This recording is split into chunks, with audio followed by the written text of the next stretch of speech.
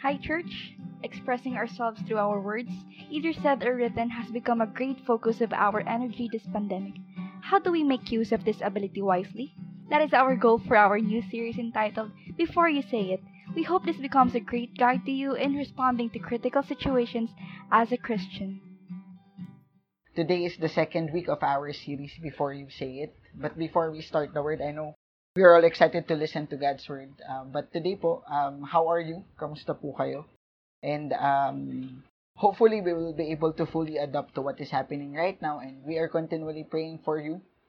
And hope you are praying for someone also. At gawin po natin ito at tanggapin natin ito bilang kalooban ng Panginoon.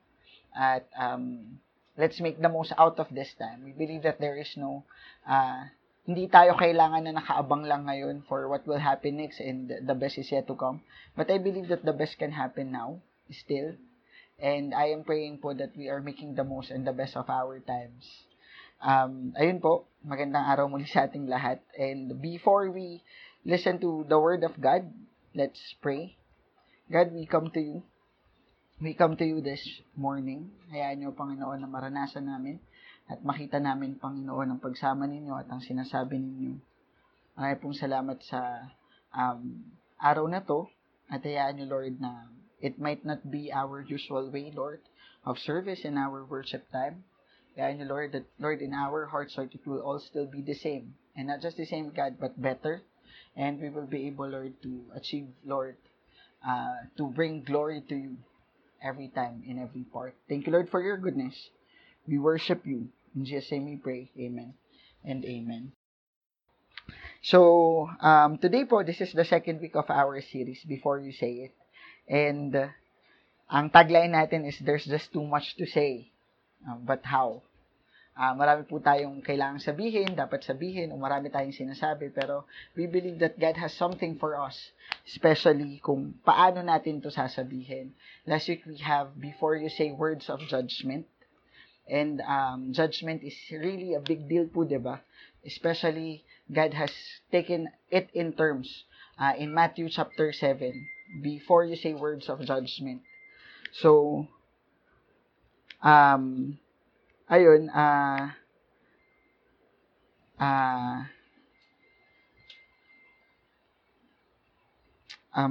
here in Matthew chapter 7, we saw that God is not actually prohibiting judgments, but He criticizes those people whom He addresses it with the manner on how they do it, and it falls on us as well, di ba po? Na God is not into wag ka mag-judge, but God is actually encouraging us to have concern, compassion with people. But more than that is the manner on how we address it is such a big deal to the Lord. At ngayon po, itutuloy natin itong thought na to, itong flow and trend of thoughts na to, because we believe that there is so much more into this verses, there is so much more into this topic that we have, there is so much more upon sa mga sinasabi natin at kung paano natin to dapat sabihin. Sige po, i-open natin yung Bible natin. Are you ready for God's Word? And i-open po natin yung Bible natin in John chapter 8. We will actually start in verse 53, John chapter 7, verse 53, to chapter 8, verses 1 to 11. Because ganun yung construct niya eh. And I know many of us are actually familiar with this set of verses. Why? Because this talks about the woman who is guilty of adultery. At sige po, basahin natin. I will read it in Tagalog, though on your screen it's in English, para lang po magtagpo tayo. Si Jesus naman ay pumunta sa bundok ng mga olibo. Kinabukasan, maaga pa'y nagbalik na siya sa templo. Lumapit sa kanya ang lahat ng mga tao. Umupo siya at nagsimulang magturo. Dumating noon ang tagapagturo ng kautusan at mga Pariseo na may dalang isang babaeng nahuli sa pangangalunya. Iniharap nila ito sa karamihan at sinabi kay Jesus, Guro, ang babaeng ito ay nahuli sa aktong pangangalunya. At sinabi kay Jesus, at ayon sa kautusan ni Moses, dapat batuhin hanggang sa mamatay ang mga katulad niya. Ano naman ang masasabi ninyo? In verse 6, itinanong nila ito upang subukin siya at nang may maiparatang laban sa kanya. Ngunit yumuko lamang si Jesus at sumulat sa lupa sa pamamagitan ng daliri. Patuloy sila sa pagtatanong kaya tumayo si Jesus at nagsalita. Ang sino man sa inyo na walang kasalanan ang siyang maunang bumato sa kanya. At muli siyang yumuko at sumulat sa lupa. Nang marinig nila iyon, sila'y isa-isang umalis. Simula sa pinakamatanda, iniwan nila ang babaeng nakatayo sa harap ni Jesus. Tumayo si Jesus at tinanong ang babae, "Nasaan sila? Wala na bang humahatol sa'yo?" "Wala po, Ginoo," sagot ng babae. Sinabi ni Jesus, "Hindi rin kita hahatulan. Umuwi ka na, at mula ngayon ay huwag ka nang gumawa ng kasalanan." Alam ko po, we are familiar with this set of verses. And many of us are actually referring to it into a way. And today, let's see kung paano to. Alam niyo po yun, parang ang dali niya nang i-connect agad sa topic natin, diba? Into words of judgment. And today, we will talk about another type of approach that God would like us to refine. Most of the time, from the end of our judgment, alam niyo po yun, after we think about things, magi-specify na tayo. Ito po yung pinag-uusapan din natin last week. But magi-specify na tayo kung ano yung magiging judgment natin. After having many options of what we will say, we will then specify it.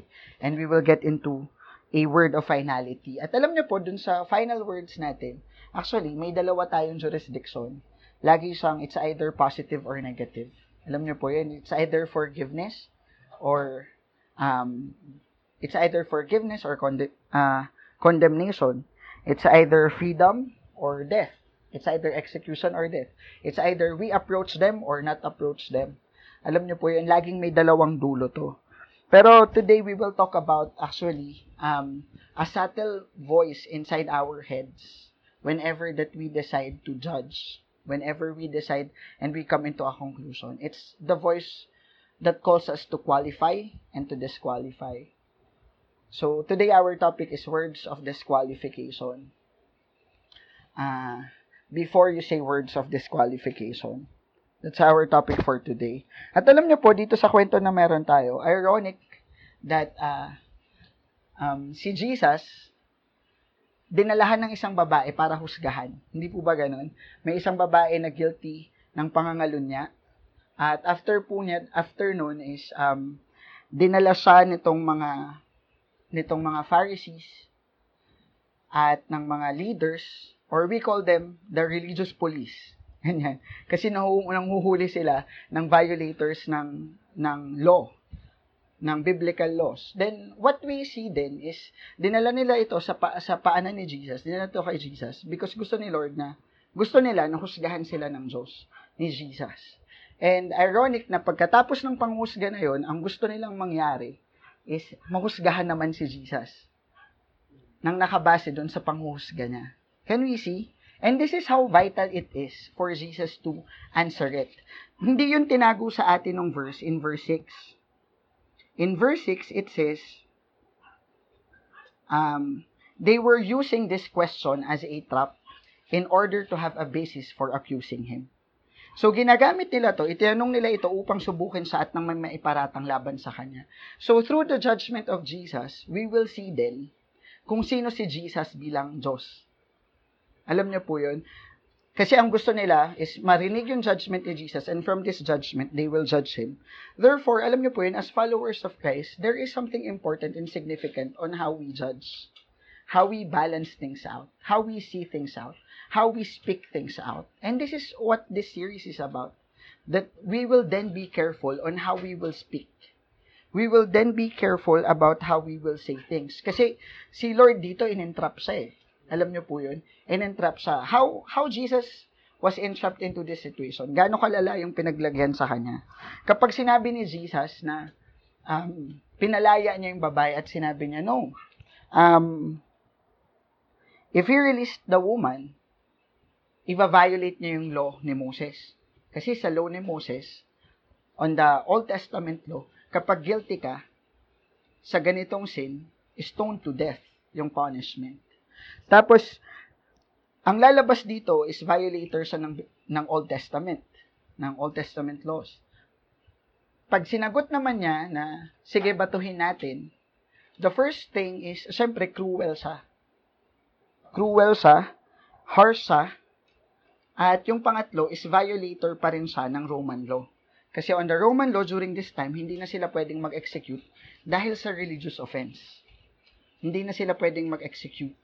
So, meaning, torn yun. Kahit anong sagot, may pagkakamali at pagkakamali. And alam niyo po yun, this is how, ang galing po niya kasi magre-resonate siya sa atin ngayon. I mean, magre-reflect siya sa atin ngayon. That in our judgments, kahit ano pang sabihin mo, may mahahanap at may mahahanap sa'yo. Tama po? Matatrap ka rin lang ng matatrap. Tama? There really is something significant about what we say. Really, judgment matters. And as Christians, we have to be wise in what we speak. If you were Jesus during that time, how will you respond?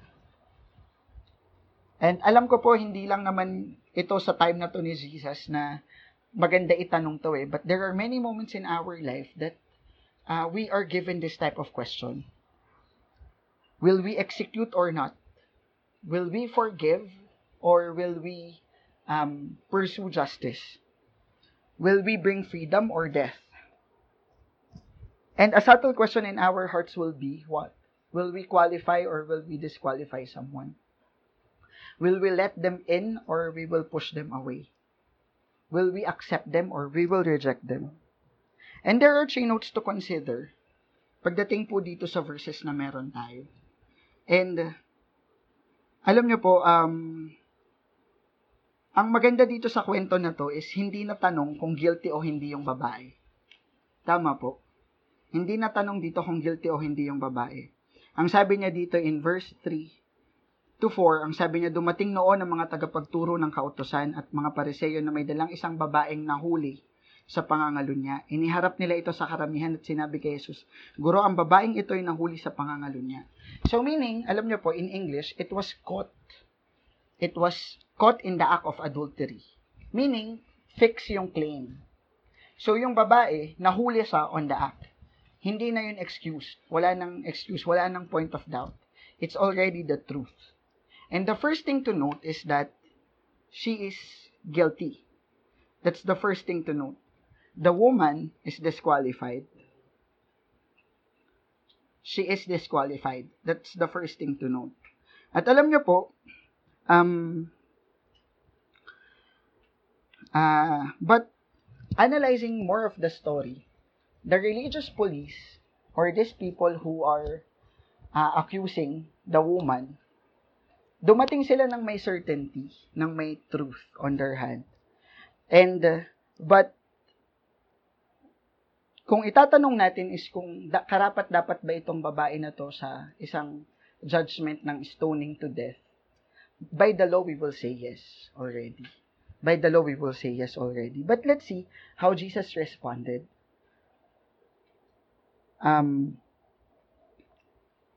Note that during this time, there is a high standard for evidence. Alam niyo po, ito kasi stoning to death siya. So meaning, even in the Old Testament, there is already a standard Ano ang standard ng Old Testament? Before such accusations, dapat may dalawa kang witness. We will find it in Deuteronomy chapter 17.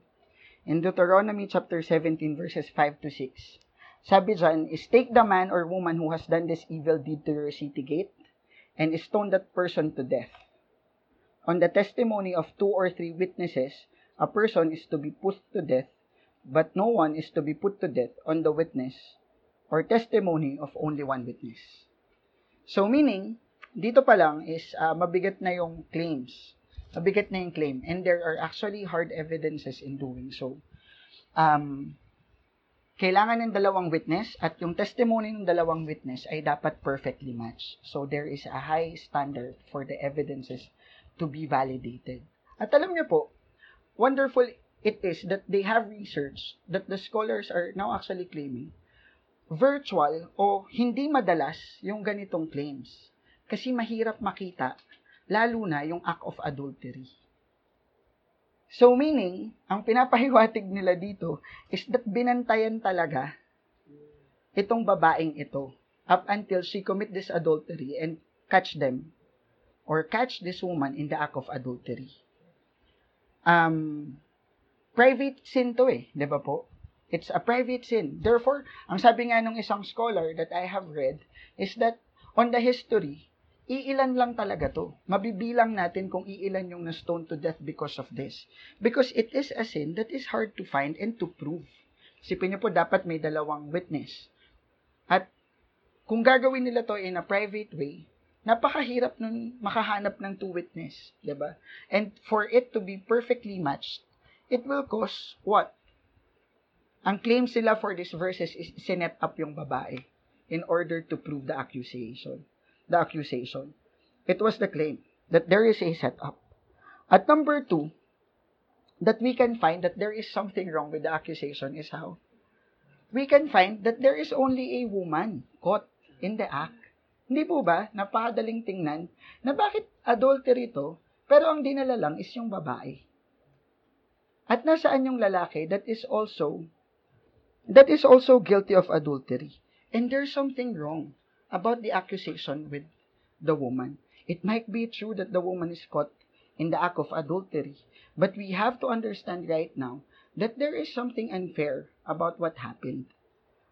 We have to take note na they would really like to find faults. These accusers, these judges, these people who are actually accusing her of just a rightful judgment are actually in fault. They really are looking and finding faults. And number 2, they are not fair in their judgment. There is something wrong with how they judge. So there's something sneaky about the witnesses. Alam niyo po yun, parang there's something fishy about them. There's something wrong about them. At alam niyo po si Jesus, He answered in a very wise way. Ang sabi niya dyan is, whoever is without sin, be the first to throw a stone. Ang sabi niya dyan is, kung sino yung walang kasalanan, ang siyang maunang bumato sa kanya. At hindi po bago to.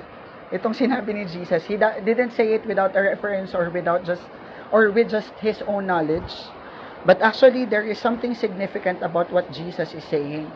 He reflects an Old Testament law. In Deuteronomy chapter 17 verse 7, ang sabi niya dito, the hands of the witness must be the first in putting that person to death. The hands of the witnesses must be the first in putting that person to death. And then the hands of all the people. You must purge the evil from among you. So, what it means? What does it mean? Ang sinasabi ni Jesus is kung sino yung witness, sila yung maunang bumato. Ang sinasabi dito sa law, kung sino yung witness, siya yung maunang bumato. Ang sabi ni Jesus, kung sinong walang kasalanan, siya yung maunang bumato.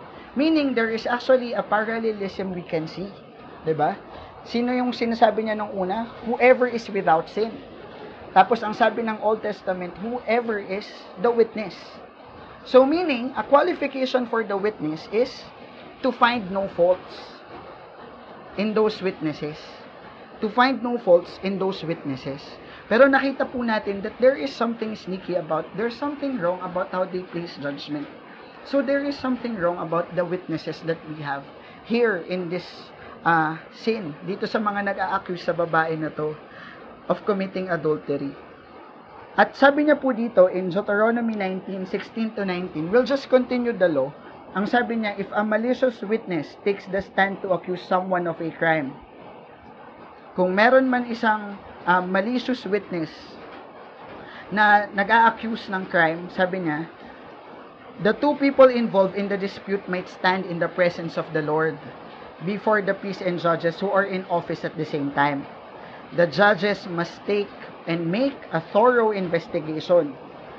And if the witness proves to be a liar giving false testimony against a fellow Israelite, then do to the false witness as what the witness intended to do the other party. You must purge the evil from among you. At alam niyo po, ang galing, diba? Because what actually Jesus is saying, sige, kung sino dito yung walang kasalanan, specifically on this case, yung walang kasalanan dito, siya yung maunang magbato. parang sinasabi niyang susundin na rin natin yung batas, sagarin na natin. Tingnan na rin natin kung ano yung judgment towards these witnesses. Kung ano yung dapat na evidences at ano dapat yung pinaghahawakan ng mga witnesses. Now, if you are a confident witness, sige, batuhin nyo siya. If you think that there is nothing wrong with the accusation and there is nothing wrong with the manner on how you judge, then sige, batuhin natin siya. But we can see that there is something faulty about the witnesses.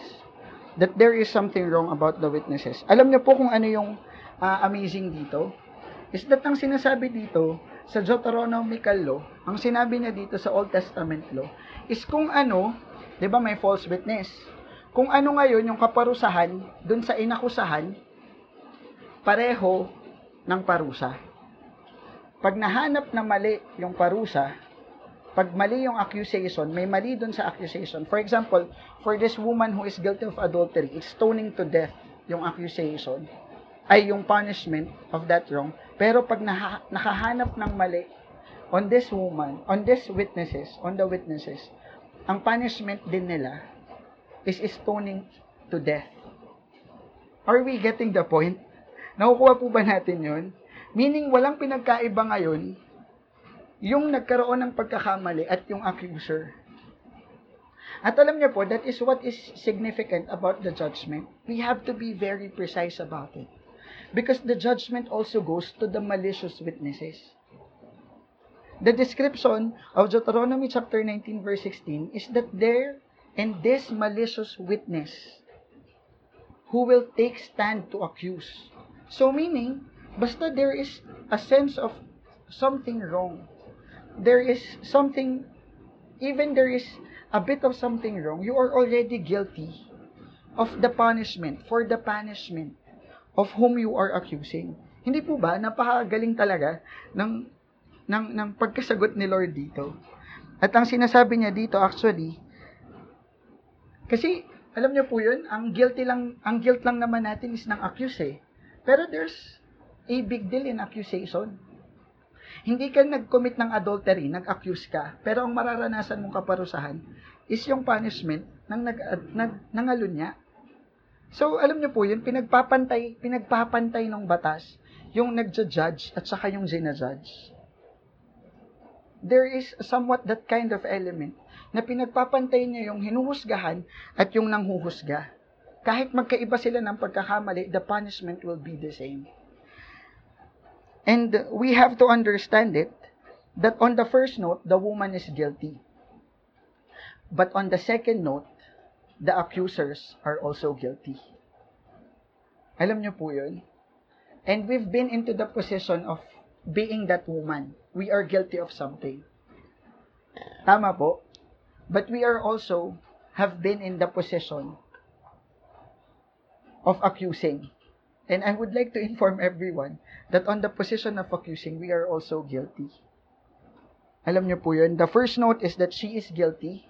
The second note is, I am guilty also. We are guilty also. Alam niyo po, nung sinabi ni Jesus to, bumaliktad yung table eh. Alam niyo yun? Bumaliktad yung laro eh. Nag-focus nung una dun sa babae. Akala nila, this is it. Bibida ka ngayon kasi nagkamali ka. Pero nung sinabi ni Jesus na, okay, sino ang walang pagkakamali? Siya yung unang bumato. Bumaliktad ngayon yung eksena. Alam niyo po, ang nangyari is napahiya yung mga nag-a-accuse and umalis sila ng unti-unti. Because they found out that they are also disqualified as how they are disqualified. How they are disqualifying this woman. Alam niyo po yun, on the position of accusing, I know we are sometimes guilty of accusing, but we have to remember that we are as guilty as they are. We are as disqualified as they are. And we are as punishable as they are. Alam niyo po yun? Hindi pinag-iba ni Lord. Amazing tong principle na to na hindi pinag-iba ni Lord yung punishment. Nung babae na nag-accuse, doon sa mga nung babae na nag-commit ng adultery, nung guilty, doon sa mga nag-accuse lang. Because what Jesus is saying here is that we are all guilty. You are all guilty. You are all disqualified. You are all punishable. Ang bumida na is yung accusers. Gusto nyo i-judge? And what Jesus was saying is that kayo na dapat muna. Kayo na dapat muna yung i-judge. Alam niyo po, hindi niya sinabing wag patayin. Sinabi po ba ni Jesus na wag patayin? So he didn't violate the law. Where is the question now? Nasaan ngayon yung tanong ni Jesus? Alam niyo po kung ano?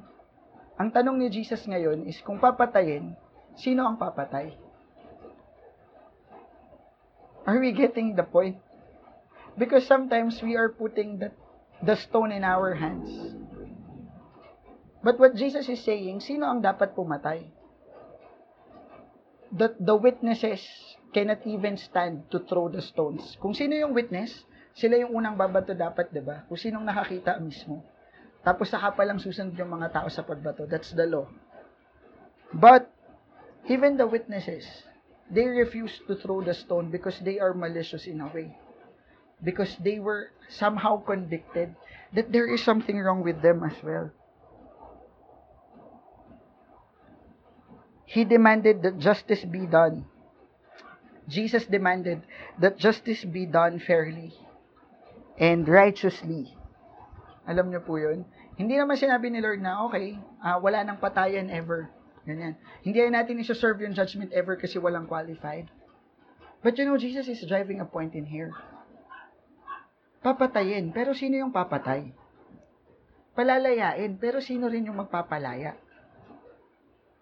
Are we getting this? Because katulad nung sin ni David, there was a desire to punish the sin of others while we ignore our own sins. You know, there is an arising principle po dito. There is an arising common principle about what we are talking about. It is when you disqualify one, you disqualify everyone. When you disqualify one, you disqualify everyone. At alam niyo po, yung unang-una sa everyone na yun is tayo. When we try to disqualify someone, we are actually disqualifying ourselves because we are in the same position with them. Disqualifying one is disqualifying everyone. First and foremost is ourselves. You know, we have those two notes. First is that the woman is guilty. The second is that we are guilty also as accusers.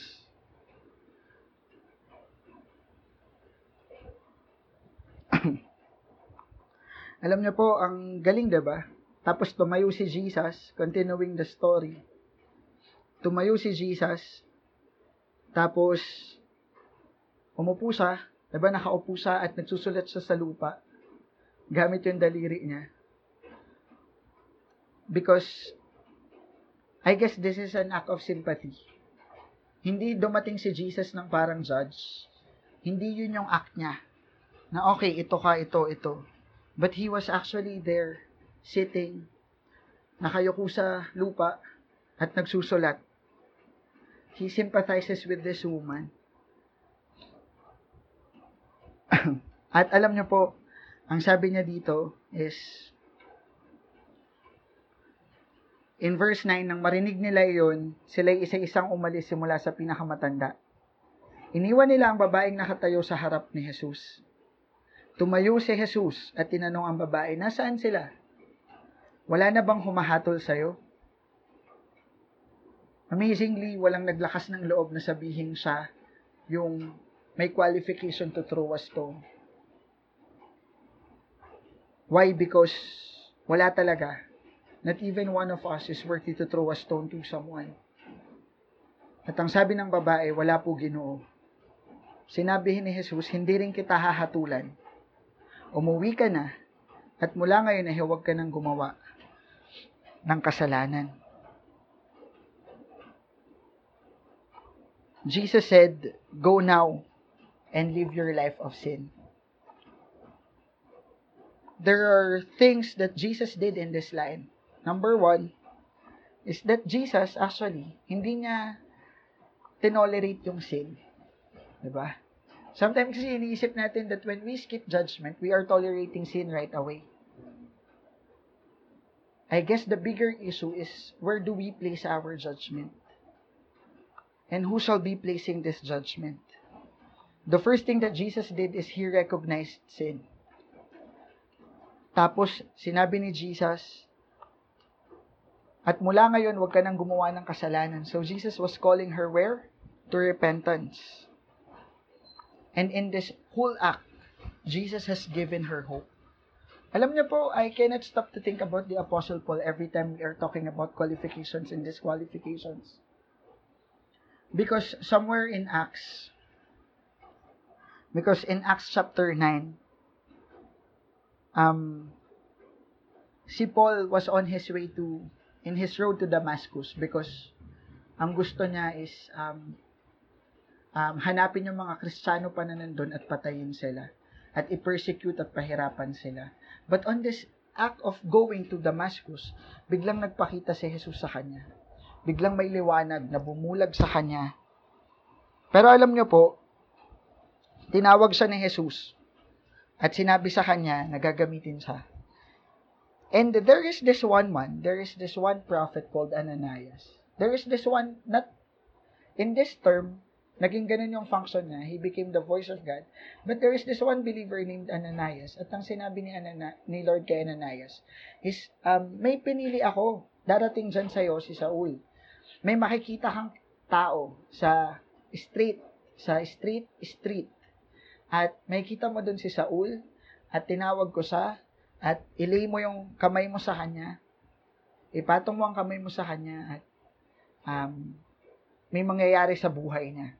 Pero alam niyo po, Ananias answered in a very realistic way. Ang sabi ni Ananias is, basahin po natin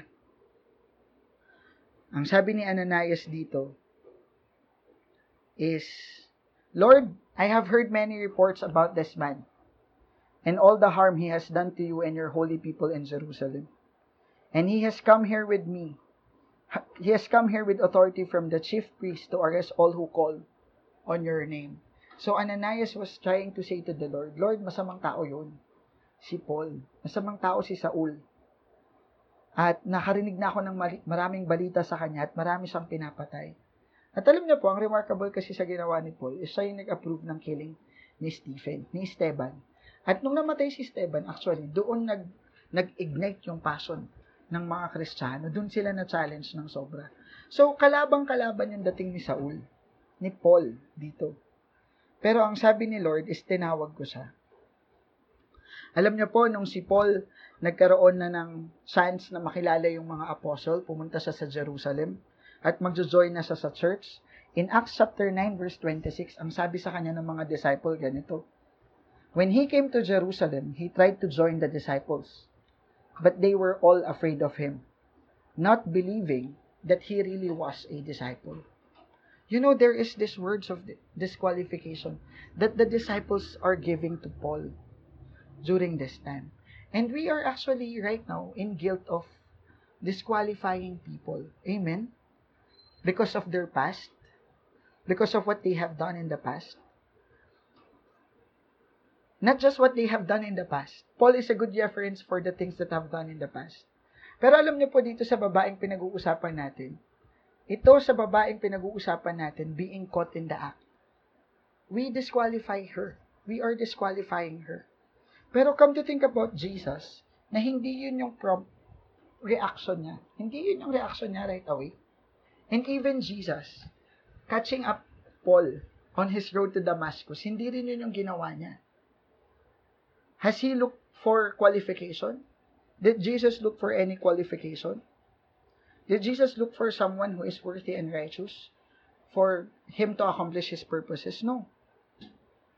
Itong disciples and itong believers na to, during that time, they really believed in the Lord, but they disqualified the Apostle Paul during this time. And alam niyo po yun, that sometimes we are too fast in our judgments. Sometimes we are too fast in qualifying and disqualifying people, not realizing that we are not in the position to say that.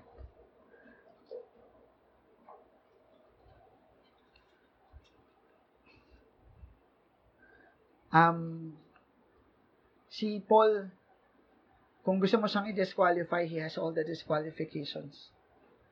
He killed Christians. At kung titingnan natin yung oras at yung timeline, ang bilis ng pagbabago ni Paul.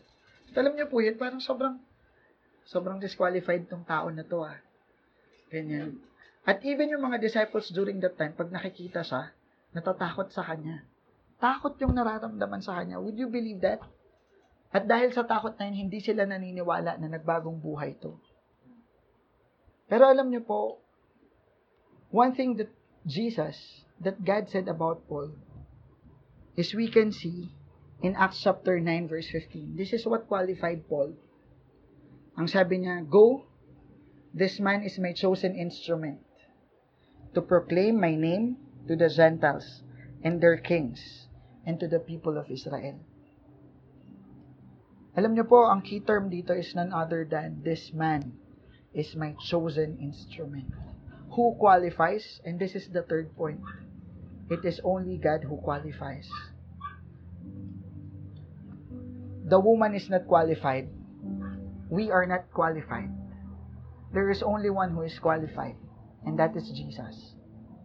Balikan po natin yung kwento ng babae. Ang ganda nung sabi ni Jesus sa dulo. Sinabi ni Jesus, hindi rin kita hahatulan. Umuwi ka na, at mula ngayon ay huwag ka nang gumawa ng kasalanan. You know what's so wonderful about this reaction? Sabi niya, "Woman, where are they? Has no one condemned you?" "No one, sir." "Then neither do I condemn you." Ganda po, di ba? Sana nag-iisang pwedeng bumato, hindi bumato. Sana nag-iisang pumatay, pwedeng pumatay sana, at gawin yung judgment or the law. He didn't do it. Why? I don't know why. But right now, we can say that it is only God who can place judgment to people. Alam niyo po yung amazing dun sa sagot ni Jesus dito. Umalis silang lahat kasi disqualified sila. Natira si Jesus kasi hindi siya disqualified. He is actually qualified to throw a stone. But this Jesus, our Lord Jesus, He remained there and didn't even throw a stone to this woman. Yung ginawa ni Jesus, kung titingnan natin, unexpected siya. Kasi if He is to follow the law, dapat binato niya. Pero we are now fronting an unexpected response from Jesus. What am I saying? Hindi talaga natin pwede pagkatiwalaan yung judgment natin. Because our God has His own ways. Our God, His ways are higher than our ways. His judgments are really different from our judgment. If you think, alam niyo po madalas ang basis lang natin ng judgment basta malaman ko yung katotohanan, tama na ako. Magfo-fall ako sa tamang judgment. Magfo-fall ako sa tamang finality ng verdict. Sa final verdict. But no. Alam niyo po, in our judgment, mostly we focus on finding the truth. Tama po? Makahuli. Diba? To find faults to other people. To make our accusations true and strong. To make our arguments strong. Pero hindi yun yung pinopromote ni Jesus It isn't actually, nilatag na sa kanya yung katotohanan sa harap niya. Ito na, dumating na yung babae, nangangalo niya sa totoo lahat ng to. Pero has He decided on the basis of this truth? Has He decided on the strong argument that these people had? No. He decided on His own. In His own grace, in His own will, in His own lordship, in what He thinks is right. That's why it's, katulad po nung una nating tanong, hindi ito tanong ng kailangan bang gawin o dapat bang gawin. Tanong to ng sino dapat yung gumawa. And we are now answering it. It is only God who can place judgment to us. It is only God who can place qualification and disqualification. Because we cannot understand, disqualified people are being qualified. We, God has called us, disqualified people, to serve Him.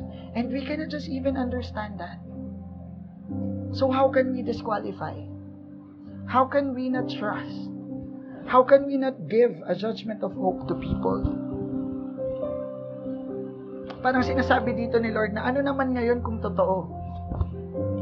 Wala naman sa kamay mo kung ano yung magiging desisyon. Kung sakaling totoo man tong bagay na to. Alam niyo po, more than the task and putting effort in knowing the truth, it is more of asking. Hindi lang basta, is it the truth? No. It is more of asking, what would Jesus do? How would Jesus judge? How would Jesus qualify and disqualify these acts? Kasi siya na pwedeng bumato, hindi bumato. No, we are not tolerating na, hindi na lang ako babato para hindi rin ako mabato. Hindi po ganun. But it's actually us entrusting to God, God, the judgment is yours. I can discern, I can think, but I can finalize. I can't finalize. I can't disqualify people. I cannot disqualify people. Alam niyo po, maghahanapan tayo ng maghahanapan ng disqualifications. Wala nang matitira sa atin. Because that's the reality of it. But we have to trust in the calling that the Lord has given. Isipin niyo po si Apostle Paul nakabangon. Pumatay na to ng maraming Kristiyano, pero nakapag-share pa siya ng gospel. Hindi po ba? And how much more in our disqualifications today that God can use and qualify us. If He has qualified an adulterous woman, if He has qualified a Saul, an apostle, a Paul who have killed many Christians, tanong mo yung katabi mo, walang magdi-disqualify sa'yo. Si Lord, yung qualification mo. Can we declare that right now? Si Lord, ang qualification ko. Sige po, if we think that we've been into the position of this woman, if we've been into the position of this accuser, may I invite you into this prayer. God, we come to you. We come to you. And there's so much in us, God. We thought, Lord, that we can actually have this mind. And we can actually reach a point where we can disqualify people. Where we can say that there is something wrong with them. Where we can say that there is actually punishment for them. Lord, nakakahiya kasi marami kaming binato. Marami kaming binato. But today, Lord, we are asking for forgiveness. And allow us to see, Lord, that the final judgment is in you. Allow us to trust your justice. Allow us to trust your sovereignty. Allow us to trust, God, you. Because, Lord, we cannot even understand how are you doing things out, but we just trust you. Unang-una, Panginoon, di namin maintindihan kung bakit mo kami tinawag o pinili. Dahil bago pa man namin makita yung disqualification ng iba, today, Lord, we recognize that we are disqualified, but you have chosen us. And we trust that, God. Thank you, Lord, for your goodness. Might we find, God, that we are not in the position to disqualify. We leave that to you. We leave that to you, Jesus. Thank you for your goodness. We love you, Lord. In Jesus' name we pray. Amen and amen.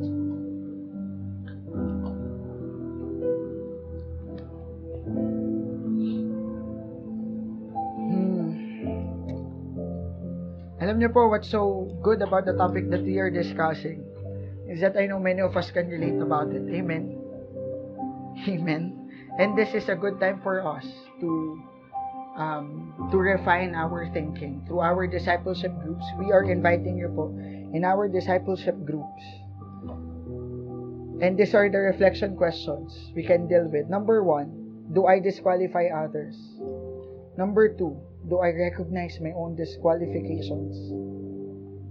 And number 3, do I leave judgments? Do I leave judgments to God? And hopefully po that this word and God's word to us, to all of us, including me, will cause a great change in our approach and our relationship to people. May God bless us this week, and miss na po namin kayong lahat. God bless.